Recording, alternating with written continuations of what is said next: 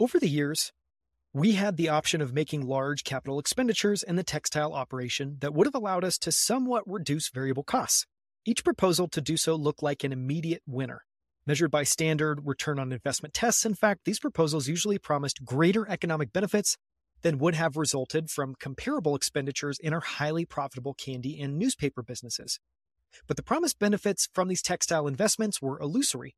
Many of our competitors, both domestic and foreign, were stepping up to the same kind of expenditures, and once enough companies did so, their reduced costs became the baseline for reduced prices industry-wide. Viewed individually, each company's capital investment decisions appeared cost-effective and rational. Viewed collectively, the decisions neutralized each other and were irrational, just as happens when each person watching a parade decides he can see a little better if he stands on tiptoes. After each round of investment, all the players had more money in the game and returns remained anemic. Thus, we faced a miserable choice. Huge capital investment would have helped to keep our textile business alive, but would have left us with terrible returns on our ever-growing amounts of capital. After the investment, moreover, the foreign competition would still have retained a major continuing advantage in labor costs. A refusal to invest, however, would make us increasingly non-competitive, even measured against domestic textile manufacturers. I always thought myself in the position described by Woody Allen in one of his movies. More than any other time in history, mankind faces a crossroads. One path leads to despair and utter hopelessness, the other to total extinction. Let us pray we have the wisdom to choose correctly. That was an excerpt from the short read that I'm going to read to you today, which is The Anxieties of Business Change, which is part of Warren Buffett's Shareholder letter from 1985, as well as a snippet from 2006. This is in the Essays of Warren Buffett, which was written by Lawrence A. Cunningham. The reason I wanted to cover this is a couplefold. One, I think anyone that has studied Berkshire Hathaway knows that it was built on the back of basically a failed textile business, which is an interesting fact. So the largest, most profitable conglomerate in history was built on the back of a failed business. But what's also interesting about this is Warren's essay about effectively making the decision to shut down that business, and why he made that decision and why that was such a difficult decision. I think it's really interesting. I think you will as well too. So I'm going to go ahead and read through this. It's a relatively short read. If you're interested, the transcript for this, as well as my highlights, as well as the full text that I'm going to read today, is available at outlieracademy.com/business change. Okay, let's go ahead and jump in. In July, we decided to close our textile operation, and by year end, this unpleasant job was largely completed. The history of this business is instructive.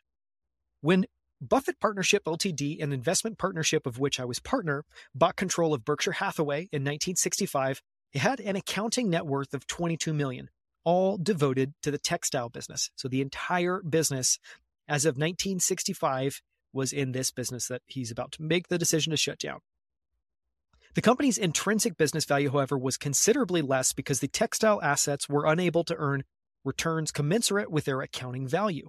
Indeed, during the previous 9 years, the period in which Berkshire and Hathaway operated as a merged company, aggregate sales of $530 million had produced an aggregate loss of $10 million. So total sales, $530 million, loss of $10 million. Just staggering. Profits have been reported from time to time, but the net effect was always one step forward, 2 steps back, which is a brutal business reality to face. At the time we made our purchase, Southern textile plants, largely non-union, were believed to have an important competitive advantage. Most Northern textile operations had closed, and many people thought we would liquidate our business as well. We felt, however, that the business would be run much better by a longtime employee whom we immediately selected to be president, Ken Chase. In this respect, we were 100% correct. Ken and his recent successor, Gary Morrison, have been excellent managers, every bit the equal of managers at our more profitable businesses. We're going to get to this a little bit later. This is part of the excerpt from the 2006 annual letter. But, Warren Buffett has this adage that if you want to be viewed as a successful CEO, you first need to choose a successful business. I think this is a fascinating reflection. So he's basically recounting some of the decisions they've made. The right decision was putting Ken Chase and his successor, Gary Morrison, in charge. It doesn't mean that the business ever succeeded. And I love, they've been excellent managers, every bit the equal of managers at our more profitable businesses. This is an important insight. Okay, let's keep going. In early 1965, cash generated by the textile operation was used to fund our entry into insurance via the purchase of National Indemnity Corporation. Some of the money came from earnings and some from reduced investment in textile inventories, receivables, and fixed assets. This pullback proved wise. Although much improved by Ken's management, the textile business never became a good earner, not even in cyclical upturns. Further diversification for Berkshire followed, and gradually the textile operations' depressing effect on our overall return diminished, as the business became a progressively smaller portion of the corporation. We remained in the business for reasons that I stated in the 1978 annual report, and summarized at other times also. Number one, our textile businesses are very important employers in their communities. Pause for a second. Fascinating that is the top reason that he continued to run this loss-making business, is because it's a very important employer in their communities. Number two, management has been straightforward in reporting on problems and energetic in attacking them. Number three, labor has been cooperative and understanding in facing our common problems. And number four, the business should average modest cash returns relative to investment. I further said, as long as these conditions prevail, and we expect that they will, we intend to continue to support our textile businesses despite more attractive alternative uses of capital.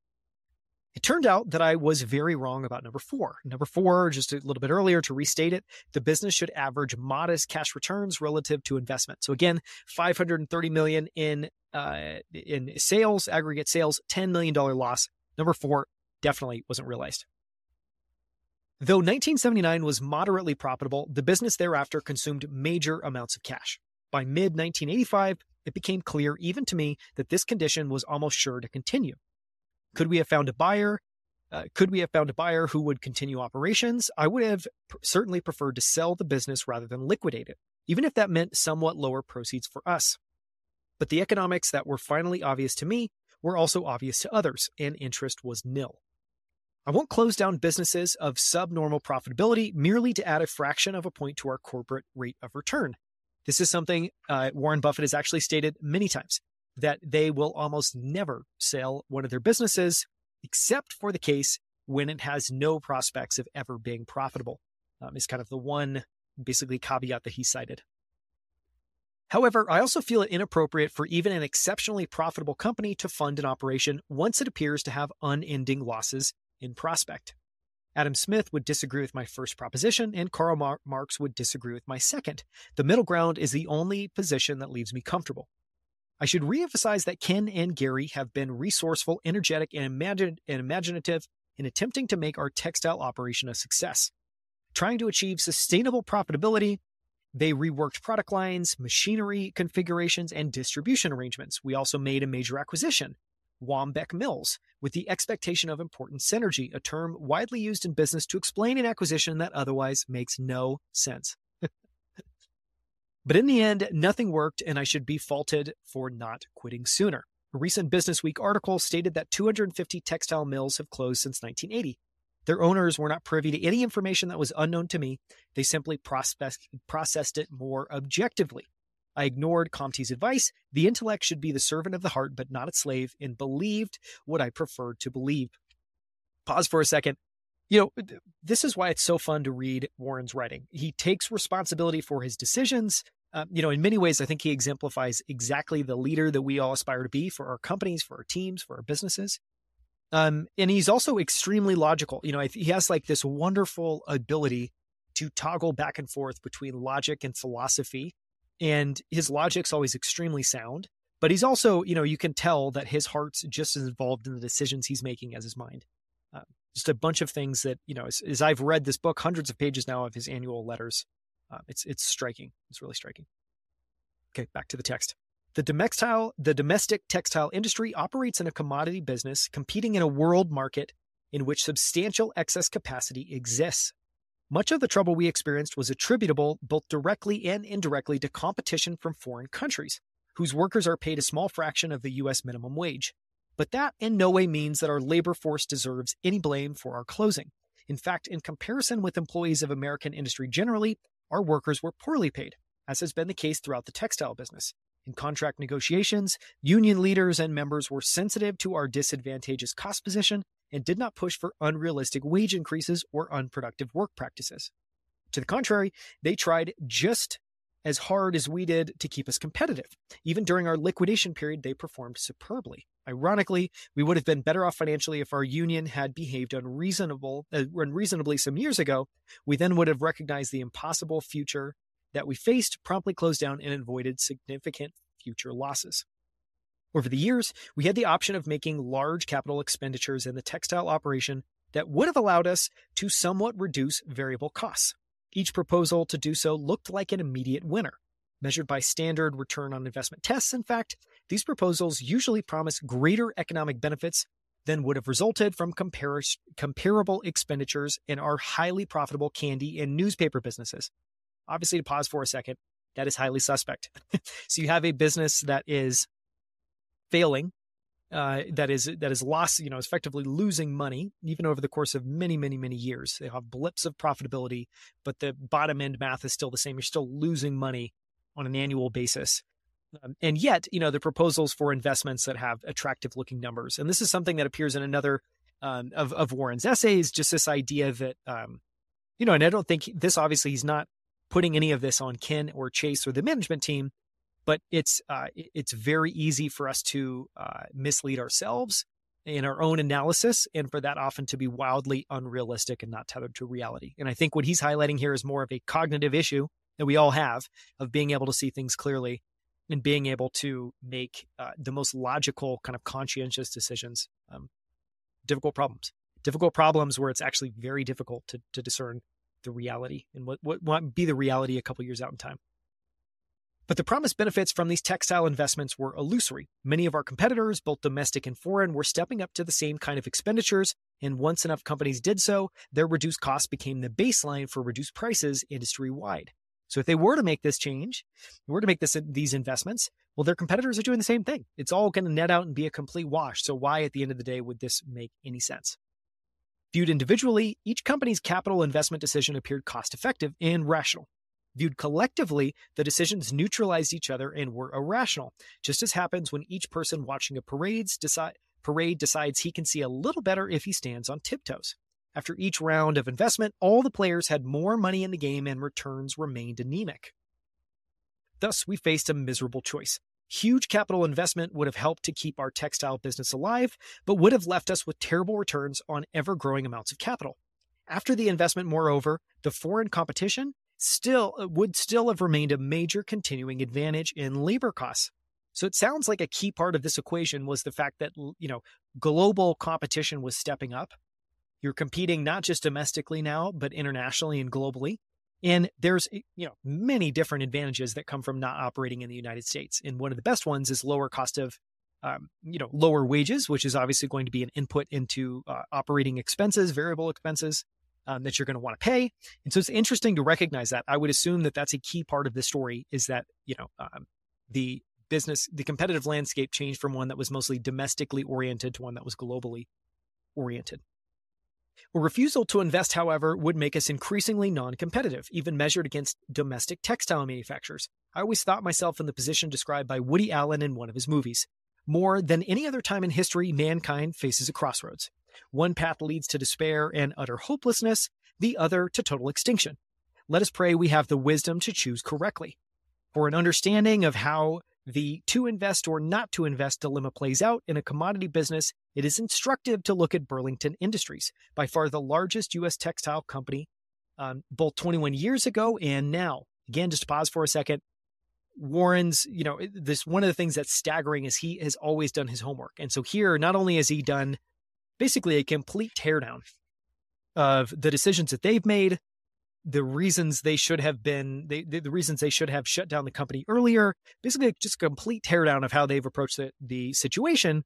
But not only that, he's studied the largest U.S. textile company over a period of multiple decades, because he's quoting numbers 21 years ago and now. It's staggering the amount of just research and depth of thinking that Warren does. It's a bar we should all aspire to. In 1964, Burlington had sales of $1.2 billion against our $50 million. It had strengths in both distribution and production that we could never hope to match, and also, of course, had an earnings record far superior to ours. Its stock sold at $60 at the end of 1964. Ours was $13. Burlington made a decision to stick to the textile business, and in 1985 had sales of about $2.8 billion. During the 1964 to 85 period, the company made capital expenditures of about $3 billion, far more than any other U.S. textile company and more than $200 per share on that $60 stock. That's staggering, staggering. Just the fixed costs, the amount of investment, the capital intensive nature of this business is just incredible. A very large part of the expenditures, I'm sure, was devoted to cost improvements and expansion. Given Burlington's basic commitment to stay in textiles, I would also surmise that the company's capital decisions were quite rational. Nevertheless, Burlington has lost sales volume in real dollars and has far lower returns on sales and equity now than 20 years ago. So despite investing $200 per share on their $60 share price for, and this is total capital expenditures over a 2-decade period from 1964 to 85 of $3 billion. So $3 billion invested over 21 years. They're earning far lower returns on sales and equities now than 20 years ago. Split 2 for 1 in 1965, the stock now sells at 34. On an adjusted basis, just a little over its $60 price in 1964. They've invested $3 billion and the stock is effectively flat over a 21-year period. It's staggering. Meanwhile, the CPI has more than tripled. Therefore, each share commands about 1/3 the purchasing power it did at the end of 1964. Again, something I love about Warren. Teardown of their approach and the decisions that they've made, then corollaries drawn to a competitor over a 21-year period, then realizing that it's not enough to just analyze the stock and realize that it was little changed over a 21-year period. We also then need to take into account the fact that CPI inflation's always eating away purchasing power. And so actually, it's bad enough that the stock would be flat over a 21-year period. Actually, it's declined in value by 2/3. Regular dividends have been paid out, but they too have shrunk significantly in purchasing power. Just a terrible, terrible situation. This devastating outcome for the shareholders indicates what can happen when much brain power and energy are applied to a faulty premise. The situation is suggestive of Samuel Johnson's horse. A horse that can count to 10 is a remarkable horse, not a remarkable mathematician. Likewise, a textile company that allocates capital brilliantly within its industry is a remarkable textile company, but not a remarkable business. I'm going to read this paragraph again. This is pure gold. The devastating outcome for the shareholders indicates what can happen when much brain power and energy are applied to a faulty premise. The situation is suggestive of Samuel Johnson's horse. A horse that can count to 10 is a remarkable horse, not a remarkable mathematician. Likewise, a textile company that allocates capital brilliantly within its industry is a remarkable textile company, but not a remarkable business. Very important distinction. My conclusion from my own experiences and from much observation of other businesses is that a good managerial record measured by economic returns is far more a function of what business boat you get into than it is of how effectively you row. It's more a function of what business boat you get into than it is of how effectively you row. Though intelligence and effort help considerably, of course, in any business, good or bad, should you find yourself in a chronically leaking boat, energy devoted to changing vessels is likely to be more productive than energy devoted to patching leaks. And then this is just a short excerpt from the 2006 annual letter that I thought was just kind of an interesting way to end it. Reiterates some of the exact same ideas. I think, one of the things that's powerful about this book is you're seeing these connected ideas that are happening over decades, which is fun. It's fun at this point to be able to go back through nearly 60 years of annual letters and connect it up. Not all of our businesses are destined to increase profits. When an industry's underlying economics are crumbling, talented management may slow the rate of decline. Eventually, though, eroding fundamentals will overwhelm managerial brilliance. As a wise friend once told me long ago, if you want to get a reputation as a good businessman, be sure to get into a good business. And fundamentals are definitely eroding in the newspaper industry, a trend that has caused the profits of our Buffalo News to decline.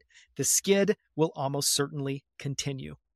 That was an excerpt from The Anxieties of Business Change. This is taken from Warren Buffett's shareholder letters, primarily in 1985, and then I read a small excerpt from 2006. And again, you can purchase the book. This is in The Incredible. I highly, highly recommend this. I have an entire episode dedicated to this. Episode 165, 166, The Essays of Warren Buffett, written by Lawrence Cunningham.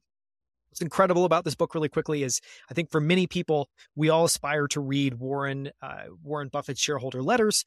Typically, the approach to do that is you want to go to the website, you can print them out chronologically, and you can read them chronologically. Great way to see the changes year over year. But what's amazing about this is it completely breaks from chronological order, takes the shareholder letters and breaks them apart and groups them and clusters them by ideas. And so again, you can connect the dots between now the nearly 6 decades that Warren's been writing shareholder letters. You can see his combined thinking on a given topic. It's amazing. If you want to read the transcript for this episode, read the full text of this, you can also see my selected quotes and a lot more. Go to outlieracademy.com/business change.